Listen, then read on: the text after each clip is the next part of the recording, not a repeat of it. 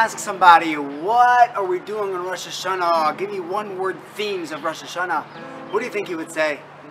Malchus, Tshuva, Ani l'doidi v'doidi li. One thing that doesn't come up as much is Achdus. Achdus.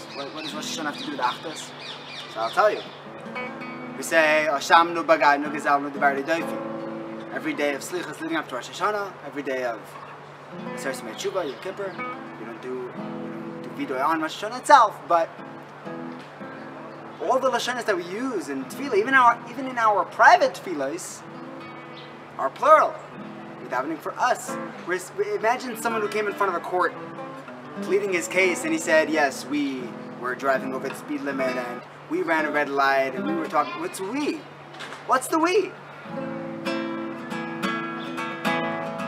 The truth is that is the key.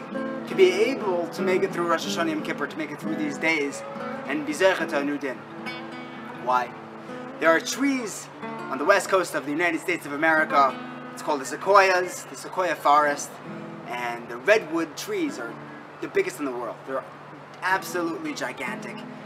We walked around it holding hand in hand. Good times.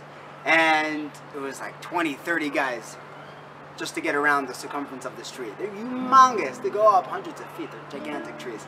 And if you were to go there and ask the park ranger, so how deep do these roots go? And any architect will tell you, the higher up you go, the deeper your foundation needs to be. Every Bali Mussar will tell you that too. How deep are the roots of the redwood? And you can look this up, it's incredible. There's something between 5 and 10 feet underground. Hundreds of feet in the air, 5 feet underground. How do they stand? How are they up so high?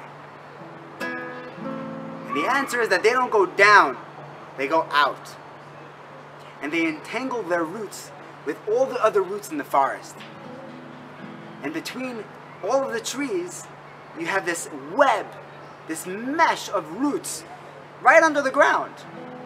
But it's impenetrable. It's incredibly strong, and it's strong enough to literally hold up the tallest trees, the biggest trees in the world. The way that we're able to get through this Rosh Hashanah is not necessarily by digging our roots down, down, down.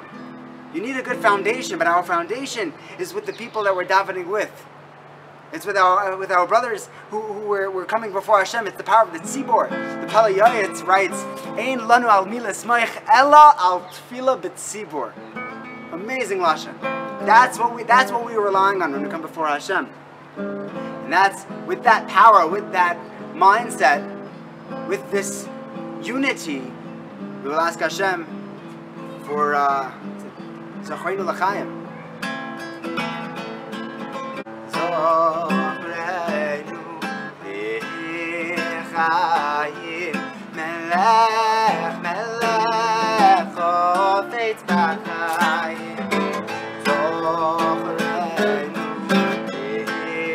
l'chaim, melech, melech, chofetz b'chaim. V'chas